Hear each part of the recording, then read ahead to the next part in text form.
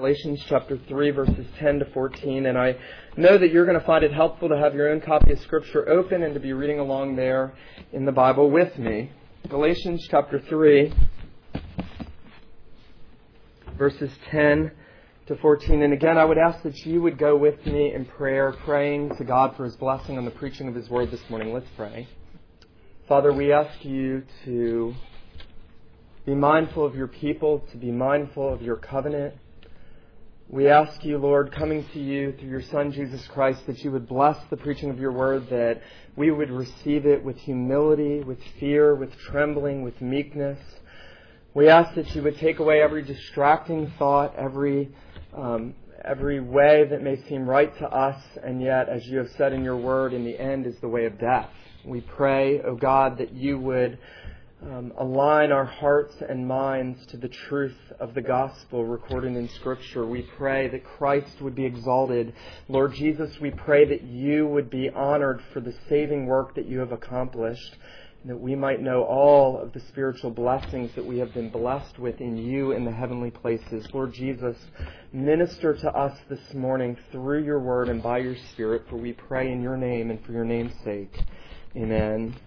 Galatians chapter 3, beginning in verse 10, and we're going to read down to verse 14. This is God's holy, inspired, and inerrant word. For all who rely on the works of the law are under a curse. For it is written, "Cursed is everyone who does not abide in all things written in the book of the law to do them." Now it is evident that no one is justified by God by the law, for the righteous shall live by faith. But the law is not of faith. Rather, the one who does them shall live by them. Christ redeemed us from the curse of the law by becoming a curse for us. For it is written, "Cursed is everyone who is hanged on a tree," so that in Christ Jesus the blessing of Abraham might come to the Gentiles, so that we might receive the promised Spirit through faith. The grass withers, the flower fades, but the word of God will most certainly endure forever. Well, this week as I sat in Starbucks preparing this message, I saw something in front of me. There were two young men sitting at tables about 10 feet apart from each other, and one of the men sneezed, and as I'm reading this passage, the other one shouts out, "God bless you." And the man he said, "God bless you" to, kind of looked at him like he was crazy, like, "Why would you talk to me? I'm a stranger." And the guy who said, "God bless you," looked very sheepish, as if he shouldn't have said it, and he felt weird about saying it. And it was a very awkward scene as I watched these two men interact with each other all around this guy's sneeze at Starbucks. And as I thought about this, I thought about things that I've often said to this congregation, that we have in the English language vocabulary that we often use aimlessly or thoughtlessly. God bless you is one of those things. The word bless or blessed or blessing, we, especially Christians, often throw into vocabulary very aimlessly, almost redundantly. And so we say, "God bless you," or we say, "That was such a blessing," or we say it was a mixed blessing. And we have all these phrases in which we use the word blessing, and yet oftentimes we don't think about what a blessing is, what it means to be blessed, and what it costs to be blessed. Well, I think that the Apostle Paul has much to say to us this morning in this passage, because what he's going to do is give us a theology of blessing and cursing. And that's interesting because the Bible really opens with the concept of blessings and curses. You can't read 3 chapters in the book of Genesis without coming across the idea of blessing and cursing. At creation, God created all things. He created the animals, and Moses says He blessed them. And He said, "Be fruitful, multiply." And then He did the same thing with man, who was His image bearer. And it was a world of blessing. God had created a world full of His blessing, full of His favor, full of His presence and goodness and glory. And then we come to Genesis 3. And our first parents throw it away. They throw it away. They disobey God. They choose a piece of fruit over the infinitely glorious God. They throw it away. And they call down from heaven at covenant curses on the ground, on creation, on the childbearing process of women, on themselves, until calling down that greatest of all blessing, death. God says, "From dust you are, and to dust you will return." God had given a sign of that curse, hadn't He? Because man had come from the ground, and so God cursed the ground, and He put thorns and thistles there. He cursed the very place out of which man who had rebelled came. And so now the world, once a garden, once a place full of God's blessing, is now a wilderness. The Bible has much to say about that illustration. The garden became a wilderness. The garden became a place of barrenness, a place of cursing, a place of rejection, that God had, in a sense, removed His presence. He had kicked Adam and Eve out of the garden, away from His presence, and so really now all men are under a curse. And the Bible is very clear about that. It's not popular to talk about the curse. It's not popular to talk about men being under a curse, being under the righteous judgment and wrath of God, but that is the Bible's testimony. It's the experience of our own lives by nature. Why do things go wrong? Sometimes people use the language of cursing, right? They do something that hurts them and they say, oh, cursed. Sometimes. We use the word more of language we use. He cursed at me. But we are under a curse by nature. The Bible is very clear that Adam brought the curse, the eternal separation between God and man, into this world. And constantly, since that fall, men have been trying to gain that blessing back by what they do. Men have been trying in their own strength to gain back that blessing by what they do. And the Galatian problem, the problem in the churches that Paul had planted, we've been looking at this for weeks, the problem with these churches is that they had trusted in Jesus, they had received the blessings of God, they had received all of the blessings by faith, and now they were being moved away by people that said, no, you need Jesus and you need to know what you do. You need to do something to please Him. You need to work for His favor. You need Jesus, but you need good works. Really, and Tim Keller gives a very helpful paradigm. The legalists in Galatia had said, you need to believe in Jesus, you need to do good works, and God will accept you. But Paul's paradigm was, you believe in Jesus, God accepts you, and you do good works. Those are the two paradigms. And really, those are the two religions in the world. Religion of doing or the religion of believing and trusting in the works of another. Every religion can be categorized because every religion would fall under law or gospel. Law or gospel. Now, today Paul is going to walk us through a theology of blessing and curses, and he's going to do so actually very strategically. First, he's going to tell us about the law and its curse. He's going to tell us first about the law and its curse. Then he's going to tell us about the gospel and its blessing. And then he's going to tell us about the curse and Jesus, which is the epicenter, which is the heart. If you remember nothing else that I say this morning, remember this. Blessings and curses meet up in one unparalleled moment at the cross where Jesus dies. The curse falls on Him. He becomes a curse, Paul will say, so that we might be blessed in Him and have every blessing in Him by faith. And so Paul is going to lead us in first by telling us about the law and its curse. Notice in verse 10 that he says, all who rely on the works of the law are under a curse. Now, that ought to strike these people who are hearing this as strange, because they were saying, if you want to be blessed by God, you've got to keep God's law. You've got to do those things. You've got to obey Him. You've got to walk obediently. And that seems to make sense, doesn't it? It doesn't seem that people that don't obey ought to get blessed. It doesn't seem that people that aren't good ought to get blessing and people that are bad ought to get cursing. That's the way it seems. But Paul says, look, actually the irony is if you trust in what you're doing, you actually get cursed. You're actually under the curse if you rely on the law. God's curse is hanging over you if you're trying to work for His favor. Chances are good, people in this room, at some level, some of you are trusting in what you do. Chances are very good. Maybe you've been in church for 30 years, maybe 10, maybe 5, maybe today's the first day you've been here. Chances are good that somebody in this room is relying on what they're doing to try to gain God's favor. I've talked to many people, many professing Christians, who when you probe into their issues, they say, but I'm trying my best. I'm trying my best. I'm really trying to do what's right. That is the mark that you're trusting in your own works. I'm really trying to do what's right is the mark that you're trusting in your own works. I've said to you many times, when I've talked to unbelievers about how they'll be accepted by God, they'll say, well, you have to have more good works than bad works. And I'll say, well, like 60-40, 75-25, how about 51%? 51%. They usually say 51. If you just have one more good work, just one more good work than bad work, you're good. Paul's actually going to tell us the way that the law of God works. So everything in the Bible, in the first 5 books, he gives the law. He gives 613 of them through Moses. And he commands them to obey them. He says, obey the law. And so it seems pretty obvious that men would then try to obey it. But notice what Paul says about the law itself. He says, all who rely on the works of the law are under a curse, for it is written, cursed is everyone who does not abide by all things. It's one word in Greek. Pas. One word. All things written in the book of the law to do them. What is Paul saying? Paul's saying, if you want to get the blessing of God through keeping the law, you have to keep all of it.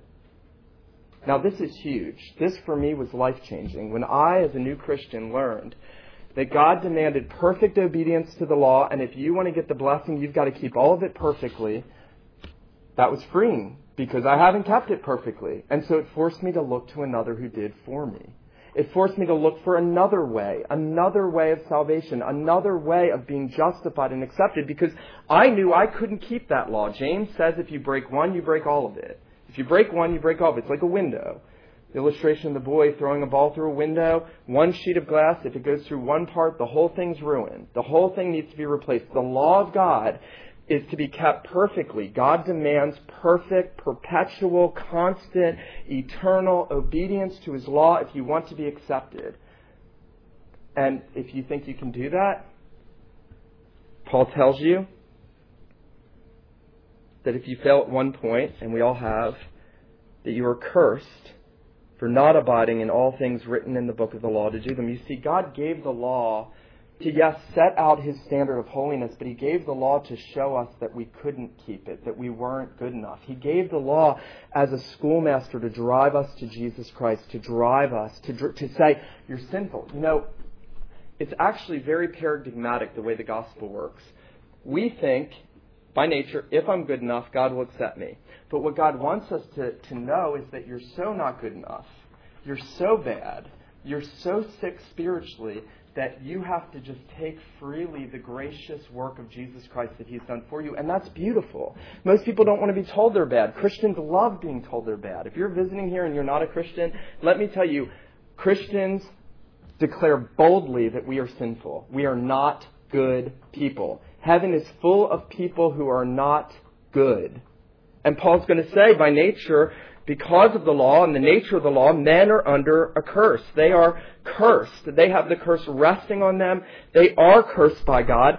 But then notice what Paul says in verse 11. Now it is evident that no one is justified before God by the law, for the righteous shall live by faith. What is Paul doing? Paul is reaching back to the book of Habakkuk. It's an Old Testament prophet. And there's a little verse there where Habakkuk says, the just or the righteous shall live by faith. And Paul's saying to the Judaizers, to the legalists who are saying you got to keep the law, he's saying, look, that was never the point. Habakkuk, one of our Old Testament prophets, said the just shall live by faith. Faith in Christ is not something that happens in the New Covenant era after Jesus comes. It's the way it's always been. It was always God's intention. God only and always accepted men by faith and faith alone in the coming Redeemer. That was always God's plan. Faith, again, remember, is holding out empty hands and receiving what Christ has done. It's not actually doing anything. Faith is not doing. Faith is contrary to doing. Faith is receiving and resting. It is saying, Lord, you do as you have promised. You do as you have promised. It's not actually doing, and so Paul says it's evident, quoting Habakkuk, that no one is justified before God by the law, for the righteous shall live by faith. But the law is not of faith. Rather, the one who does them shall live by them. If you, like the Judaizers, are trying to put yourself under some kind of systems of works, righteousness, and working for your salvation, Paul's saying then you need to abide in that system and you need to do it perfectly. You need to abide in it, you need to continue in it, you need to live by it, you need to do it perfectly. The law is a harsh master for sinners like us. John Bunyan has that great poem, Run, John, run, the law demands, it gives me neither feet nor hands. Better news the gospel brings, it bids me fly and gives me wings. Run, John, run, the law demands, it gives me neither feet nor hands. The law does not help you obey. The law tells you what God requires. It doesn't propel you. It doesn't give you any power. It doesn't give you any change. It doesn't change you to know what you're supposed to do. In fact, it reflects on us how far short we've fallen in it. And so Paul is saying, look, don't get it wrong. If you try justification by the law, you're not going to get it because it's by faith. John Calvin has a great quote. He says, it is easier to mingle fire and water than to bring together justification by faith and justification by works. It would be easier for you to join together fire and water than to bring together justification by faith and justification by works. And that's what Paul's saying here. The law by nature is different than faith. Works by nature are different than faith. Yes, we need works. We're called to be new creatures that walk in newness of life and carry out the good works that God has called for us, but they are not the grounds of our justification. They are not the basis of our justification. God doesn't look and say, Nick has been good enough, pretty much. Well, maybe. I'll accept him. He doesn't do that. He tells us in His Word that the law, with its demand for perfect obedience, says you are not good enough. By nature, the law is not of faith. The one who does them shall live by them. Well, what does Paul mean secondly, now when he speaks about faith and the blessing? What does he mean? The law is not of faith and the just shall live by faith. Well, we've seen that through the weeks past, that we begin the Christian life by trusting in Jesus, and we continue the Christian life by trusting in Jesus. Every day when you wake up, every day when you get up for work, when you wake up and you're tired and you're groggy and you don't want to go to work, you ought to begin your day by saying with Paul, I have been crucified with Christ. It is no longer I who live, but Christ lives in me, and the life that I now live in the flesh, I live by faith in the Son of God who loved me. The life I now live, I live by faith. Listen, it is freeing. It is actually freeing when this has come to bear on your hearts and minds, that it's not what you do that gains God's favor. It's actually freeing to know that your life is looking and trusting to another. Now, for the natural man hates that because that's an assault to his pride. There have been multitudes of people who have said things like, I would never trust in another to help me. Lance Armstrong, the biker, says those sorts of things. Lots of people say that. A weak person trusts in somebody to help them. That's right. Sinful people trust in somebody to help them. Weak people, people that don't have in themselves the strength to be pleasing to God or any righteousness. The Bible says there is none righteous, no, not one. There is none who does good. And so we look by faith outside of ourselves. I love how Luther says it. Faith is looking outside of yourself. Faith is looking outside of yourself. You know, looking at my own life, my own struggles, my own needs, I find that when I'm looking within or I'm looking at circumstances around me, I fail most miserably. You remember that account with Peter on the water? I love this. I've been thinking about it all the time now. Jesus is walking to the disciples on the storm at night, and Peter says, who is it? They think it's a ghost, and he says, it's I, don't be afraid. And Peter says, if it is you, Lord, let me come to you. And Jesus says, come, step out. So Peter steps out on the water, and he's walking to Jesus on the water, but he sees the wind and the waves, and he starts to focus on that, and he takes his eyes off of Jesus, and he sinks. You know, I think God has given us that account. Jesus comes, doesn't he? Puts down his hand. Peter doesn't fix himself. He doesn't do anything to get saved. Jesus comes and stretches out his hand and takes him and pulls him up. Faith, the nature of faith is that it looks to another. It looks to another. Remember the account of the mustard seed. The disciples come to Jesus. They say, Lord, increase our faith. I'm sure if you're a Christian, everybody in this room has prayed that prayer before. Oh God, give me more faith. Give me more faith. Give me greater faith. Give me stronger faith. And Jesus says, look, it's not the size of your faith, it's the object of your faith. He says, if you have faith as a mustard seed, what's the point? It's not about the faith itself, it's about the Christ that the faith looks to. It's the one that the faith trusts. He says you can move this mountain into the sea. It's not the size of your faith, it's the object of our faith. It's Christ. And so faith looks away from self. Law and us trying to be under the law and trying to do and work look within. Faith looks without. It looks to another. It looks to the works of another. And so Paul has told us when you do that, notice verse 14, in Christ Jesus, the blessing of Abraham might come to the Gentiles that we might receive the promised Spirit through faith. You get justification, you get sanctification, you get the Spirit, you get everything by faith in Christ Jesus. You get everything. Everything that the Judaizers were trying to get in their own works, Paul says it's all in Jesus. And it's all yours by faith. All the blessings of God, the presence of God, the nearness of God, the intimacy of fellowship with God, the communion with Jesus Christ, the knowledge of sins forgiven, the knowledge that the Spirit of God dwells in you is all yours. Every blessing in the heavenly places, every blessing God confers on His people in Christ by faith. And I'm going to say, before I move to Christ and the curse, that's because God will be honored in what He does. On Judgment Day, no one who is entering into glory because of Jesus will be able to say, I did it, Lord. Look what I did. Look at my good works. They will say, the Lamb is all the glory. The Lamb is all the glory. Christ has paid it all. Nothing in my hands I bring, simply to the cross I cling. On Judgment Day, none of us will be able to say, look at all my good works, Lord. I used to say, when I would witness to people in New Jersey, you play sports. And they'd say, yeah, I play sports. I play soccer, or I play baseball. I'd say, if you score the winning goal, if you do that, who gets the glory? They say, I do. And I'd say, if Jesus accomplishes salvation apart from anything you do, who gets the glory? And I had this one girl named Melanie. I'll never forget it. She'd grown up Roman Catholic. She was angry that I was out witnessing to people. And she said, and I said, Melanie, do you play soccer? She said, yeah. I said, who gets the glory if you score the winning goal? She said, I do.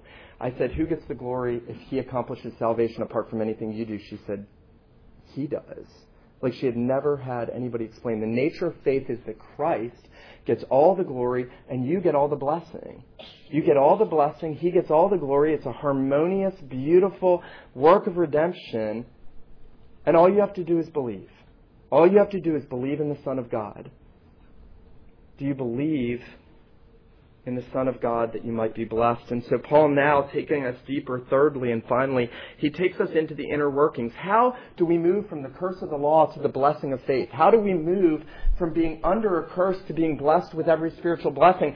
And Paul is going to give us the greatest explanation of the gospel in the whole Bible. This verse has actually been said by theologians to be the greatest explanation of what happened at the cross in the whole Bible. And notice what he says. Look at verse 13. He says, Christ redeemed us from the curse of the law by becoming a curse for us. Christ redeemed us from the curse of the law by becoming a curse for us. Now, there is only one who is infinitely lovely, who is infinitely blessed. There's only one that God the Father could say definitively, apart from anything that anyone else did, this is my beloved Son in whom I am well pleased. He said it about His Son, Jesus Christ, at His baptism. On the Transfiguration, He said, this is my beloved Son with whom I am well pleased. But at the cross, He said, this is my cursed Son with whom I am displeased. This is my cursed Son, whom I hate with all of my righteous hatred and anger because of you and because of me, because He stood in our place. It's actually stronger language than him saying, Christ got a curse. He actually says Christ was made a curse. He actually Himself became a curse. Paul says in 2 Corinthians 5:21, He made Him who knew no sin to be sin for you. It's the only other place where that strong language is used. Christ was made a curse for us. He was made a curse. The infinitely lovely one, the one who had unbroken fellowship with the Father from all eternity, the one that ever delighted to rejoice in His Father's face from the ages and endless ages of eternity, rejoicing in His Father, became a curse at the cross. And He cried out, my God, why have you forsaken me? The idea of blessing is really most encapsulated in that high priestly benediction. Benediction is a good word, a blessing that Aaron the priest was to pronounce on the people. He would say, the Lord bless you and keep you. The Lord make His face shine upon you. The Lord be gracious to you. Lift up the light of His countenance upon you and give you peace. And that blessing comes to you and to me because the Father lifts up His hands on the Son.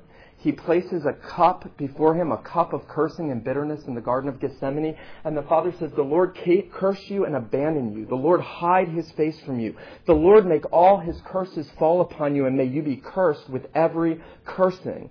At the cross, Jesus is cursed with every cursing. And you know what? The unbeliever hates to hear that, but the Christian delights in it.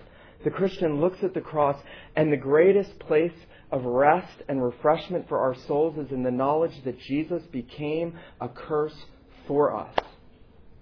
When you're battling with sin, let me bring this home to you. You're battling with sin. You're battling with the guilt that you feel over something you've done. Guilt is not a feeling. Guilt is a state. The feeling of guilt accompanies the state of being guilty. But when you are guilty from sin and you feel guilty and you feel shame and you feel discouraged and you feel condemned, you look to the Christ who was cursed. You go to him and you realize that he was cursed so that you would be blessed.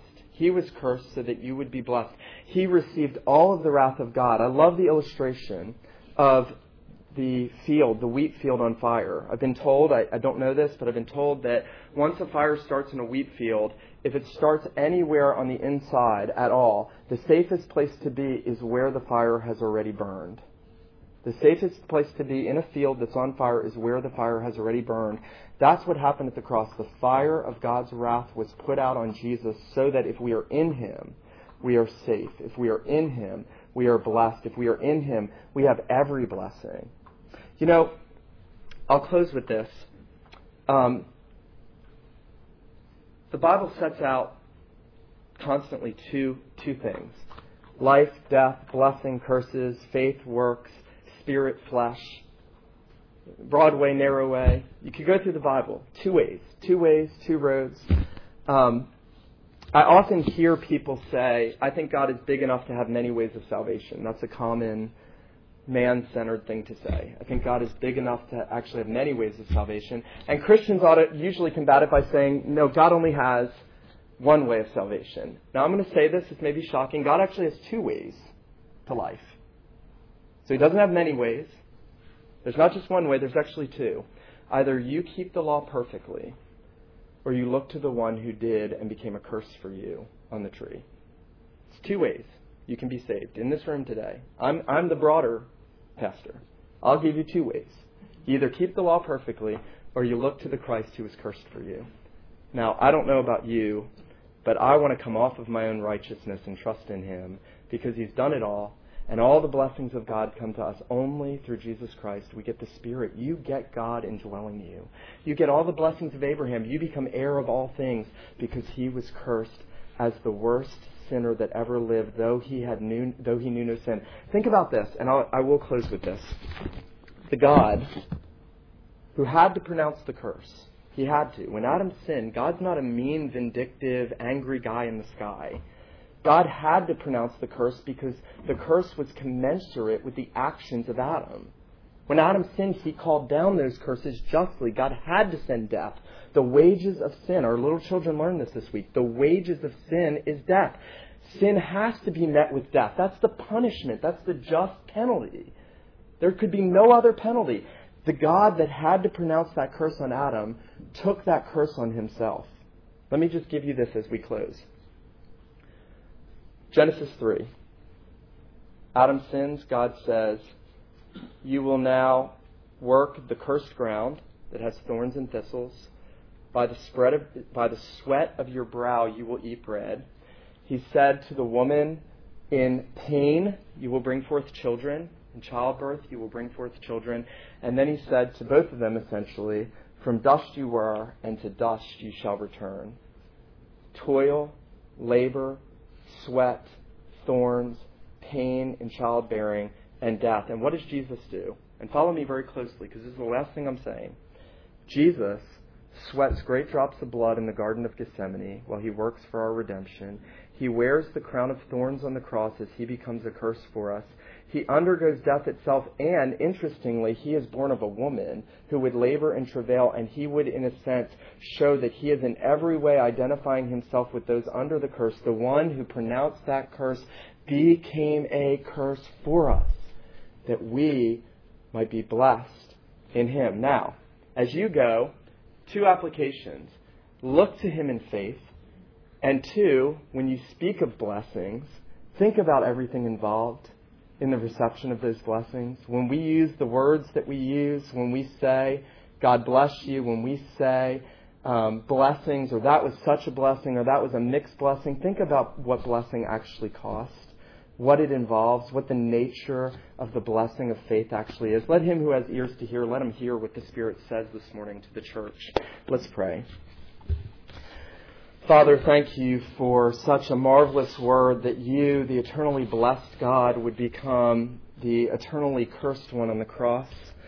We thank you for glorious substitution, Lord Jesus, that you would stand in our place and take our punishment. That is good news. It is rest for our souls. We thank you that you have given us your Spirit. We pray that we would know your blessings in a greater measure, O God, that you would cause each one here who has faith to know the greatness of the blessings they have through the cursed Christ. Lord Jesus Christ, have mercy on us. Fix our eyes on you this week ahead. Build us up. Enable us to run with endurance the race set before us, looking unto you, the one who has made a curse for us. We pray these things in your name. Amen.